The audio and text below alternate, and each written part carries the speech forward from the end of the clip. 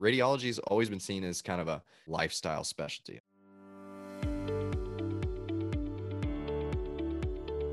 Hello, everyone, and welcome to the Radiology Report podcast, where we are having conversations with the leaders transforming radiology today. You can find us on radiologyreportpodcast.com, Apple Podcasts, Spotify, Google, or wherever you get your podcasts. I'm your host, Daniel Arnold. We are excited to be joined by Dr. Bryan Hartley. Bryan is the co-founder and CEO of Pulmera and an attending in cardiothoracic and abdominal imaging at Vanderbilt. Dr. Hartley is fellowship-trained interventional radiologist with extensive experience with diagnostic radiology and image-guided procedures. Dr. Hartley completed his medical education, residency, and fellowship at Vanderbilt University, and he also spent time at Stanford in their Biodesign Innovation Fellowship, which we'll get into a little bit today. Bryan, welcome to the podcast. Thank you so much, Dan. Good to be here. So tell us a little bit about your background and how did you get into radiology? Yeah, so I'm originally from Chattanooga, Tennessee, went to college at University of Georgia, which I'm very proud of their football season last year. And this year, it looks pretty good so far. Always wanted to get back to Tennessee, and Vanderbilt was an amazing medical school and rated very well. So ended up going there for med school and loved it. Loved Nashville. I think Nashville's just exploding and it brings a lot of people there. How did I specifically get into radiology?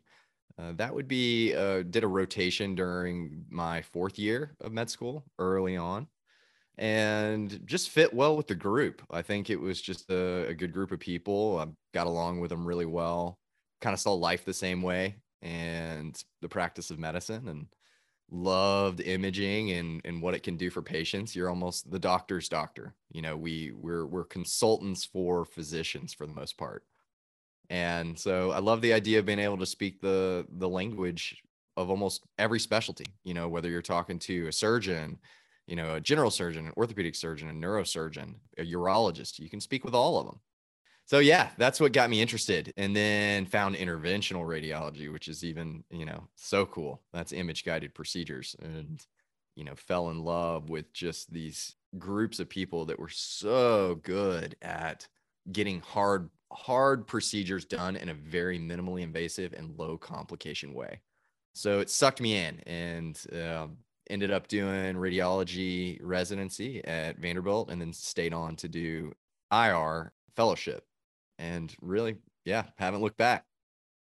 Awesome. Well, at the time when you were going into interventional, at the time the residencies were still combined, and then you did IR as a fellowship. That's changed since, right? For most going into IR. Yeah. So there's always been this push-pull between interventional radiology and diagnostic radiology. They are linked, obviously, because traditionally you go through the same residency, and then interventional radiologists would do an extra 1-year fellowship at the end. That's the traditional path. And it's interesting because interventional radiology is image-guided procedures. So you need to have the foundation of diagnostic radiology to do IR. But as you get further out in your practice, and what you notice is that IRs really are a different beast. You know, they're basically endoscopy suites or in, cath labs for, all day long doing procedures. And that's so different from their colleagues.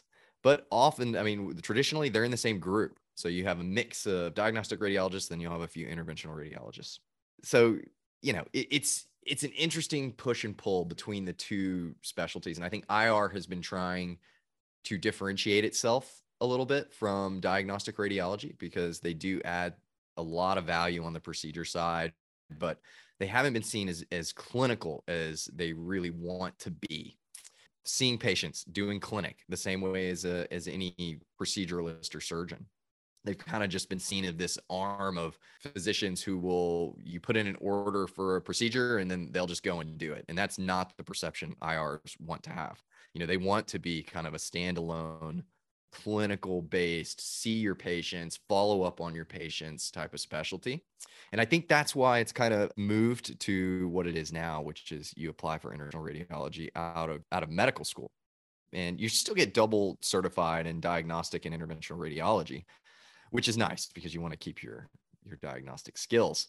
But they're getting the residents involved in clinical procedures and clinical rotations early on. So they'll do a surgery intern year, whereas before you could kind of choose what kind of intern year you wanted to do. And then they'll get you into the IR suite earlier and earlier. And then as you progress to the end, you're pretty much doing all IR. So, I mean, these new IR residents are going to be extremely proficient clinically, I think. They're moving in the direction that I think the leaders in IR want them to go in. Really interesting. How do the surgeons feel about this? Because you're part of a big hospital system. You talk about trying to get closer to patients. Does that feel like, hey, you're encroaching on our turf here, or are they supportive? What are some of the battlegrounds like? No, yeah, it's a good question. I don't think the surgeons, there may be certain specialties that traditionally have overlapped with interventional radiology, including vascular surgery, cardiology. Sometimes they overlap. They're all doing endovascular procedures, but I think at the end of the day, there's plenty of work to go around, and interventional radiologists have been able to differentiate themselves at every turn because they just have such a broad skill set. I think what you're seeing again is a little bit of additional separation between diagnostic radiology and interventional radiology. That's probably more where this is going. But as far as the interventional radiologists, again, the identity of that is so rooted in procedures and patient care. They want these students and residents and fellows to be more clinically oriented so that they can see the patient in clinic. They know what medications to write if they need to follow up. They know the patient. They know the patient. And that's something that, it's the same model that a surgeon would use. They evaluate the patient in clinic. They decide whether they're going to do surgery on them. And then once they do the surgery, they follow them up in clinic to make sure they're doing okay. That's the model that I think interventional radiology has aspired to. And really, a lot of them are doing that. A lot of interventional radiologists are doing that. But you got to have the initial training and skill set. And I think some of the leaders in IR probably thought this 1-year fellowship was not enough to get the clinical training you need. Right. What's the interest level like? One thing that was surprising was this past year, diagnostic radiology residency spots were the most popular they've been in years. There'd been a real downward trend. Yep. Places weren't filling their slots because people were afraid of AI, among other concerns. And I think COVID made diagnostic radiology a more desirable profession for a number of reasons that you could speculate on. But I think work from home was a big one. But I don't know as much about interventional radiologists. Is it still really popular? How are folks finding it? Yeah, I think they're still evaluating. I think they're still feeling that out. I mean, it's only been a few years, I guess, since they've been doing this, and COVID threw everybody. I think at the beginning, IR became one of the most popular and competitive specialties out there. I think the first year it was one of the most competitive specialties. I think you're probably going to see it kind of revert back to a mean as it kind of settles back to an equilibrium. For diagnostic, a lot of specialties go in waves, okay? And for a while, diagnostic radiology was not that popular, whether it was because people thought AI is going to do your job as a radiologist. It's hard to say. I do know that, they're talk about declining reimbursements for certain specialties, including radiology. And for a while, maybe that was the fear, declining reimbursements. It's getting harder and harder. Our volumes just keep going up and up and up and up. So there's a lot of pressure on radiologists these days. But yeah, everything goes in cycles. I think maybe we thought it was AI and people were afraid that radiologists were going to be replaced. But now I think what you're seeing is a shortage of radiologists because the volume keeps going up and residency spots don't really expand. You're seeing a shortage of diagnostic radiologists, and that is going to drive, generally, pay is going to start increasing when you have that supply demand issue.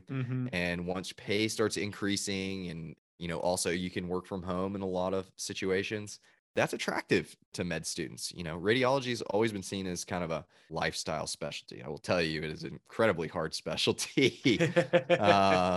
People think if you're sitting in a chair, it must not be that bad, but I would argue Would you like to be taking the MCATs or the SATs every day? Because that's what it feels like when you're I think that's a when you're I doing think that's a radiology. good analogy. I like that a lot. Every day is like a standardized test. It is.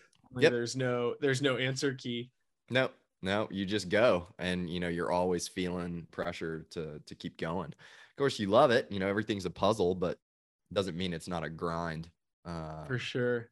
So it sounds like you saw what was ahead and you said, okay, that's really interesting, but there might be some more things that I can do with my medical Mhm, experience, my clinical experience. And you went on a different path towards mhm, the Stanford Biodesign Innovation mhm. Fellowship.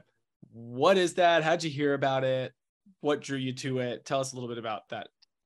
Yeah, so I learned about that actually. I think I knew about it towards the end of medical school, but it was always this just kind of ethereal, thing, a program out there that people talked about as being incredible to learn medical devices.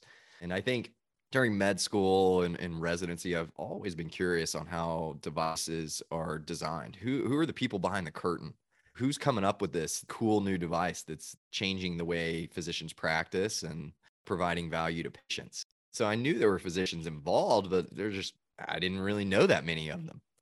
So I started working with some engineers at Vanderbilt, trying to just learn about medical device design. And there were some translational labs, Bob Webster's lab at Vanderbilt, who I started working with on some robotics projects, and always had Stanford Biodesign in the back of the mind as something that I think I would enjoy.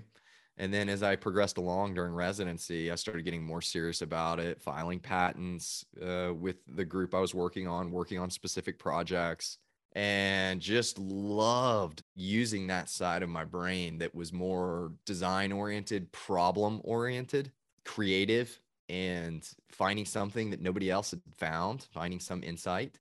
And so decided to apply to biodesign and did that tour after my fourth year of residency. No, yeah, after my fourth year of residency during my fellowship year. Didn't get in the first year. So it was a really tough application process and interview process.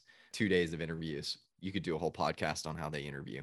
We were interviewed by a psychologist. It was full 2 days of interviews, brain games. They'd put us in a room with some of the most prominent medical device designers on the planet, and it would be you and Wow. three of them, including like Hanson Gifford, who founded the Foundry, which has put out 12, 13 companies, many of them acquired for over $1 billion. He sits there and they go, okay, you've got 3 minutes. I want you to tell me all the different ways you would solve spinal stenosis. And they would just say, go, you've got degenerative disc disease, you've got a bulging disc. What are all the different ways you would try to solve this? And they would time you and give you, 3 or 4 minutes to just sit on the whiteboard and just draw and talk, which was Did you insane. did you come up with a good solution?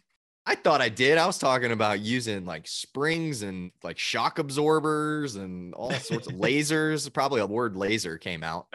You're just making stuff up, The way you do it is you think of the different buckets of solutions you can use. You can say chemical, mechanical, physiological. You have categories, and then you try to come up with a solution within each one of those. Electrical, right? Electrical. Well, how can I use electricity to cure your back pain? But you're just going crazy on it, and you're just nervous as all get out. And then another interviewer is a psychologist. He's a marriage counselor, and I get in there, and incredible guy. He get in there and he goes, hands me a piece of paper, hands me a pen, and he says, I want you to draw your life story. I go, what?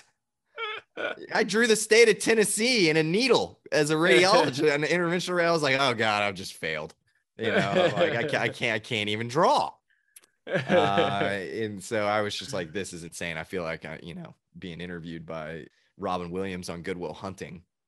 And in the fellows that were already fellows, there's 12 of them each year. They're evaluating you all day long. So you come out of your interview, you go into another interview. It's like, you've got what's behind this door. Who's it going to be interviewing you? And in between, you're doing projects with your other candidates. There's 24 of us there, and the fellows are watching. So we had to build a bridge to see who could use these materials. We're going to build a bridge and see how much weight, who could win, which team could win by putting the most weight on this bridge. And you're using things like newspaper, and, pulleys and weird things like that. And we did an egg toss. It's all this weird group team activities. And they're just looking to see, like, how good are you at working in a team?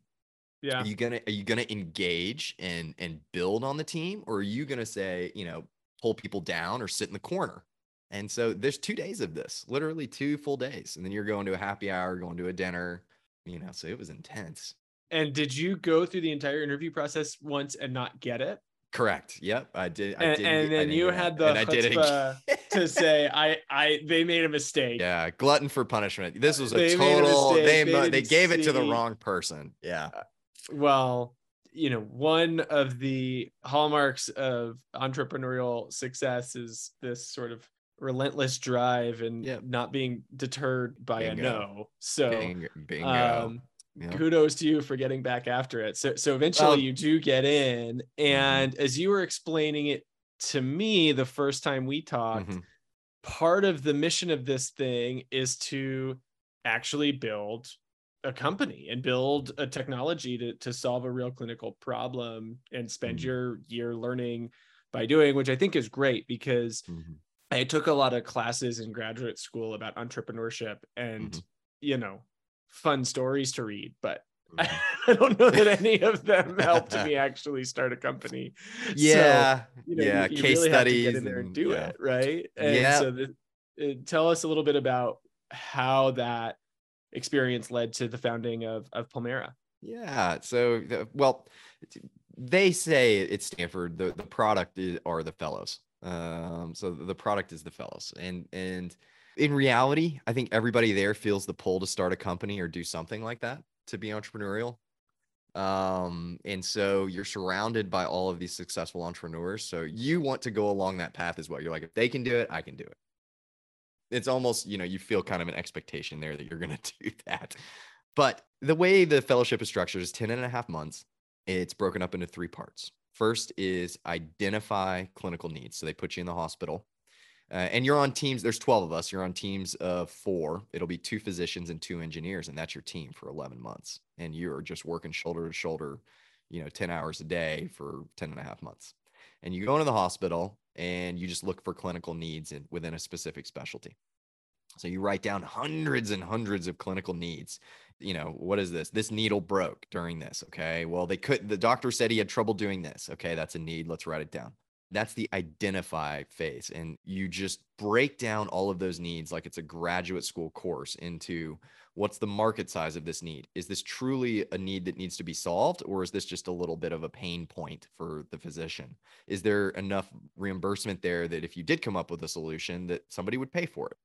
And so you're going through all this graduate level kind of market analysis and in-depth clinical analysis on whether these are true needs. Once you've boiled it down to a few that you've really liked, you've distilled it and filtered it down, then you do the invent phase. And that's where you go into those same whiteboard rooms you were interviewed on, and you'll do hour-long brainstorming sessions to come up with as many solutions as you possibly can. Lots of caffeine, lots of candy, and you just come up with hundreds of ideas. And then you'll do that many, many times until you come up with, and then you'll distill those solutions down to just the last few that really solve the need and you feel like have legs to run. And you take those solutions and you run them through kind of the implementation phase. That's the 3rd phase, where you build a business plan around it. You make an operating plan, financial analysis. You look at healthcare economic value. What's it going to cost to the healthcare system? What's the value that you bring per unit cost? Are you providing more value than what's out there? And then at the end of that, you decide, hey, do we want to take it forward and form a company? Who's interested? Who's going to go get a job? What do we do? And so with us, I ended up meeting my co-founder, Harmeet Bedi, who's an interventional pulmonologist at Stanford. I shadowed him, saw a clinical need that resonated with me and obviously him because he was the one doing the procedure. And that was lung nodule biopsies. So taking a needle, putting it in a suspicious pulmonary nodule. We're concerned about cancer, getting a diagnosis. And so we found the need, and the need for us was the way he does the procedure. A pulmonologist, he snakes a tube down your throat and navigates throughout the airways, reaches a pulmonary nodule and sticks a needle in there and tries to get tissue. But the technology they use right now is based on old imaging. They basically use a GPS system. It's almost like a video game, virtual reality. And the way they get to these nodules is they use that virtual roadmap to get there. And the software will kind of tell you when you're there. You reach a green ball, and, basically like being in an Uber, they say when you've arrived at your destination, you get out of the car, and that's when you take a biopsy. The problem is these virtual roadmaps are inaccurate. And the only way to really cure that is to have real-time imaging during the procedure. So where you actually are imaging where the nodule is relative to your device, and then adjusting from there until your device is actually inside the nodule. And that's what we're doing. We're basically generating CT images using X-ray machines, using just standard off-the-shelf mobile C-arms. We're generating CT images so that we can help guide these pulmonologists towards these pulmonary nodules and improve the diagnostic rate. I guess I should start with the problem, and that is the diagnostic rate is around 70%. So 3 out of 10 patients are going to walk out of this procedure that he does now, and they're not going to have a diagnosis. Do I have cancer? Do I not have cancer? I don't know. I missed the nodule. The Uber dropped me off at the wrong location. So, we're trying to give them real-time images to get those diagnostic rates up so patients can get the care they need sooner. So you and your co-founder decided to start this. Mm-hmm. Yeah. How long ago was that now? 2018 is when we incorporated, and we did that because we were applying for an NIH SBIR grant, a phase 1 grant. And so we had to incorporate. It was probably earlier than we would have incorporated, just because all the headaches that can come along with doing a C Corp and taxes and all of that. But we did it because we wanted funding, and we went after an SBIR grant, which we got. But we've been doing it for about 4 years. We had a different solution for the first couple of years, working on something with some grants, and then we've kind of shifted to where we are now these past couple of years. A different solution, like technically, like you evolved. Yeah, the this technology. CT imaging. Exactly. Yeah. We pivoted early on. We had a really cool idea that just didn't really have clinical legs. It was so cool. It was such a great research project, is what I would call it. It would have been an incredible research project, but that's not what we're there to do. So we pivoted to what we thought would be clinically was for sure going to provide value. And then also there'd be value in return to potential investors and to the founders as well. So talk about the economic model for a second. So you're taking these existing C-arms, and then you are jerry-rigging them, improving them somehow through both hardware and software, as I understand it. Correct. So that you can increase the accuracy of the biopsies. So how much does it cost a doctor clinic to implement this, and how do they think through the economic benefit? Yeah, it's a really, really important question, especially when you're trying to speak to investors. So right now they're reimbursed under a bundled CPT code. So to do a lung biopsy, they just get one kind of lump payment, whether you're Medicare or private insurance is about 2 to 3 times that, what that number is. And so what we are doing is selling them a system that has a computer and a monitor, a display, so they can look at these images. And then we sell them a few other things that kind of modify the C-arm so that it can do what we need it to do, which is generate CT images. And from an economic standpoint, they're going to pay us a certain amount. It's going to come out of that bundled procedure code. So the beauty is that when you start using CT, your volumes start exploding. You get better at biopsying nodules. You get faster. You get more referrals because you're more accurate. Your volume numbers increase significantly, and it more than offset any cost that you would have. If they wanted to buy a CT machine now, because that would be the alternative, you can buy a CT machine. That's really the other option. These machines, the lowest price they get is around $450,000. And that's, also a service contract of about $40,000 a year. So we're coming in at, our system is below $50,000. So we can give pulmonologists CT capability at a extremely low cost, almost 1/10 the upfront cost of these existing CT machines. And then we have a disposable that we use per procedure that also gives us some continued revenue on kind of a razor blade model. Thanks for stepping me through that. And so then the customer in this case would be pulmonologists? Yeah, that's right. The physician is the key user. They're kind of the influencer. They're the Mm-hmm. ones who are going to say, I want this. And then you obviously you have to go to your hospital and go to your committees to make sure to say, hey, I need this. It's going to do X, Y, and Z for my practice, which is going to be really good for downstream revenue. Volumes are going to increase, all of that. This is a good investment. Let's do it. It's under 50K. That should be a no-brainer. If you Got it. start getting, And today, these patients, instead of going to the pulmonologist, might be going to the interventional radiologist. yeah. Yeah, that's exactly right. So a pulmonologist, an interventional radiologist, they are the other side of the equation. IRs or even diagnostic radiologists will do lung biopsies. Pulmonologists will also do lung biopsies. There are a lot of benefits to a pulmonologist doing a biopsy. So number one, a pulmonologist can biopsy lymph nodes at the same time they're down the throat. So if you do have cancer, has it spread? That's a procedure that needs to be done anyway. You can do it all at once. Number two, the complication rate of a pulmonologist doing this is much lower, about 1/7 the complication rate of doing a radiologist performed procedure. And that complication is mainly a collapsed lung or pneumothorax. And then third, the procedure actually reimburses a lot more when a pulmonologist does it. So economically, it's more attractive for a pulmonologist to be doing this. It's better for the patient. You get fewer complications. But the only thing that was missing in this puzzle is generally the pulmonologist had this not great diagnostic rate, whereas the radiologists were well above 90% in their diagnosis. And it's because they use CT imaging. I mean, this isn't rocket science. They're image-guided proceduralists. They're using CT to do the procedure, and that's why their diagnostic rates are up. What we're doing is trying to give affordable CT to the pulmonologists so it becomes kind of a one-stop shop. Sounds compelling. Mm-hmm. Where are you on your journey? Where are you on the entrepreneurial journey? You mentioned you raised some seed funding early on. Mm-hmm. Have you commercialized the product? Like, could a pulmonologist go buy it? Or are you I trying to get wish we were there. testing, Yeah. a validation? Where are you? We're early. So ish, I'd say we have a demo prototype that we can generate CT images on. We've raised maybe 140,000 from friends and family. We're looking to raise $1 million seed round right now. And we're targeting angel groups for that. Life science angels, groups like that. And so we're on the fundraising trail right now to get us through to developing kind of a more professional, full prototype, a clinical user prototype. Then we'll look to raise a Series A to get us through FDA clearance and initial launch. Got it. So the next big milestone after the fundraise is that FDA clearance. Yep.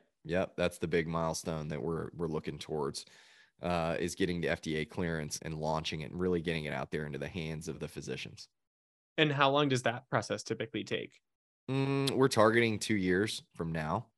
Okay. To get through FDA clearance. So it's really not that long in the term of a device.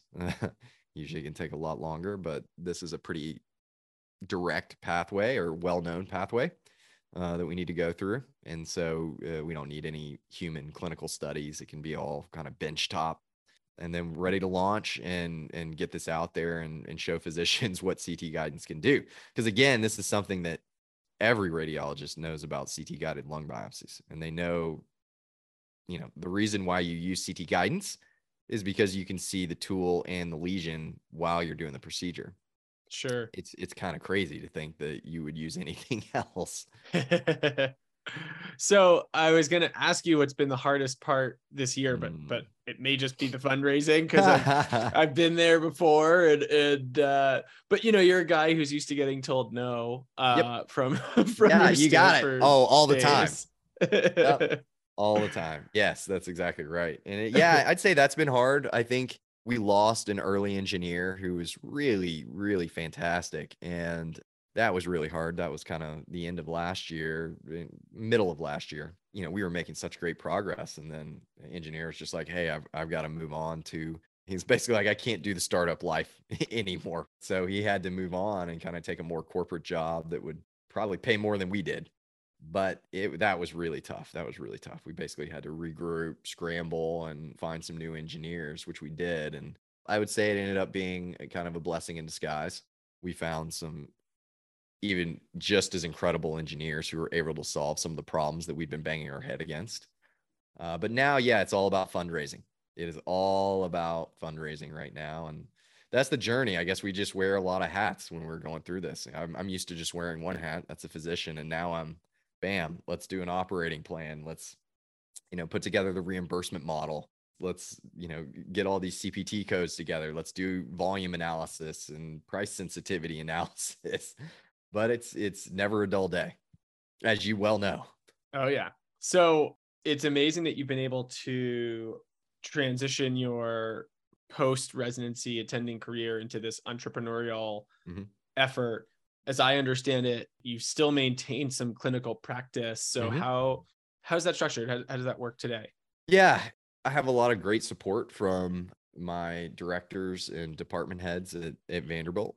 So I'm able to work basically a week on, a week off, and work evenings. That's kind of the structure we've worked out. It fits a need that Vanderbilt has, which is kind of they're moving towards some continuous coverage of even in the evenings, not just for ER patients, but for inpatients as well. And that's kind of the gap that I'm plugging. And it also helps me and allows me to work on Pulmera during the day. And then, of course, during the weeks that I have off.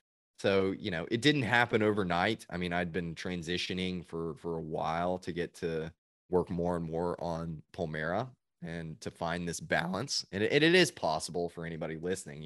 It's not going to happen immediately. These things kind of happen. You jump to another level of commitment for a startup, and then you kind of stay there for a while. Then you jump to another level. For me, I think going to biodesign was a big one. I took a whole year off from clinical practice. Didn't read one image for a year, which is scary. But I think now I've kind of found a good balance that still allows me to make progress while also, putting food on the table for my family. Yeah, I mean, I imagine most people listening, I think a lot of people in medicine and radiology for sure, which is our audience, think a lot about entrepreneurship. Everyone's got ideas that they come through from their experience, but you're making a big financial bet. You're working, sounds like half time, which I assume equates to half money or maybe even less. So, how long can you go at this thing? Have you just adjusted your lifestyle such that you're making it work at halftime, and so that's good for you forever, and you can pursue these entrepreneurial pursuits? Or is it hopefully one day Pulmera takes off and you bring that clinical practice down even further, or you at one point you just say, look, like this isn't it and I need to dive back into full practice? How do you think about those decisions, especially with building a young family, which most people are in similar boats? Yeah, it's a great question. I don't think I have the answers. I think it's just you have to evaluate yourself and what you want out of life. And for me, I love radiology. I do. Entrepreneurship is just a different animal altogether, and it just kind of gets me going in a completely different way. It uses a part of my brain you don't get to do with just doing radiology. So I think from a practical standpoint, you have to find that equilibrium where you've got a certain lifestyle that you can maintain by having an income that's steady and, it's not going to hopefully rug be pulled away from you. And it also allows you to do the entrepreneurial activities. You can do both. I think you just have to find it, and you have to be patient when you're looking for it. And you have to find people that support you too. Like I said, at Vanderbilt, my role is in the Department of Radiology as the director of entrepreneurship, because our department chair, Reed Omery, supports this type of initiative. And so I'm very lucky to have that. I don't think you get that at a lot of places, but they are out there. You just have to find the right people who support this type of endeavor, and, it can happen. Very cool. Well, final question for you. Somehow through all of this, you have also somehow found time to get into podcasting. How did you get into podcasting? And maybe I should ask this on air, but how am I doing so far? Oh, you're crushing it. Definitely. So it's how did I get into podcasting? Well, that's with the Backtable podcast.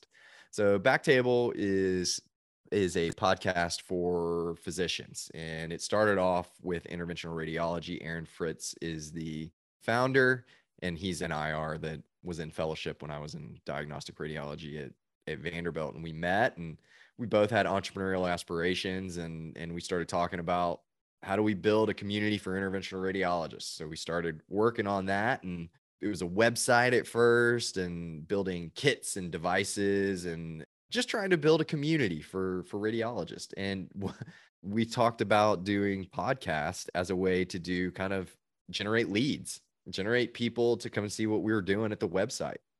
Turns out physicians just wanted to listen to the podcast. They just like the content. And so, I ended up going to biodesign around that time as we were getting going, and just, kind of dropped off the map for Backtable while I was doing this full immersive biodesign, VC Silicon Valley program. And they were growing it like crazy. And by the time I got done, they were like, "Hey, do you want to do some innovation podcasts?" And I said, "Absolutely. Let's rock and roll." And so we started the innovation show, and it was just interviewing physicians who had made an impact on, first of all, the interventional radiology community. So we interviewed Julio Palmas, who invented the Palmas stent, just incredible names with incredible stories. Yeah. So that's how I got into it. It was just helping out Backtable on the innovation side because of my background. And I loved the stories. I just loved hearing kind of origin stories of companies. I think that's my favorite part. How did you start your company? What was the birth, the genesis of your company? And digging into that, and what type of person were you before? What are you now? Those types of things. I just love digging into it. And so that's, it kind of turned into a hobby as well. Well, it's funny. I got to know Aaron a little bit and have learned a ton from Backtable and you and he have been inspirational to me that we should do this. 5 years ago, when we were first starting my company, MRI Online, we talked a little bit about, should we do a podcast? And I was like, that's dumb. That's what we said. That's exactly what we said. I was like, I don't want to go on. I don't want to do that. Well, the reason I thought it was dumb is because radiologists look at things. And I was like, what could they possibly want to listen to? This does not line up. They use their eyes, not their ears, guys. They do not use their ears ever. Exactly. So I think it was just a bit myopic and on my point, and took me a little bit of time to see the light. But for us, we just didn't want to. We were just like, nobody's gonna want to listen to us. This is ridiculous. Why would they listen to us? And then you start bringing on guests, and then you're like, well, I'd listen to them. So, okay, let's bring this guest on. Okay, that works. And then it just snowballs. And, by the end, you've got a great community. Well, it's engaging. Yeah. Here's what's going to happen. We're going to get a few listeners to this one, but then 5 years from now, you're going to sell your company for ungodly sums. And we're going to get a bunch of page views on this podcast. And we're going to, what happened to that? Why did this podcast blow up? And we'll all know. Don't put that pressure on us. Don't do it. See, it's the kiss of death. All right. Yep. Well, all right. Well, let's see. Challenge accepted. Awesome. Well, that's a great place to leave it. Dr. Hartley, Bryan, thank you so much for joining us on the show. I had a great time. Yeah, that was a blast. Thank you so much. Thanks for listening to this episode of the Radiology Report podcast. Be sure to visit us at theradiologyreportpodcast.com or subscribe to the show wherever you get your podcasts to join us for our next episode. We are always looking for great guests. If you have someone you'd like to hear on the show, please get in touch with us online.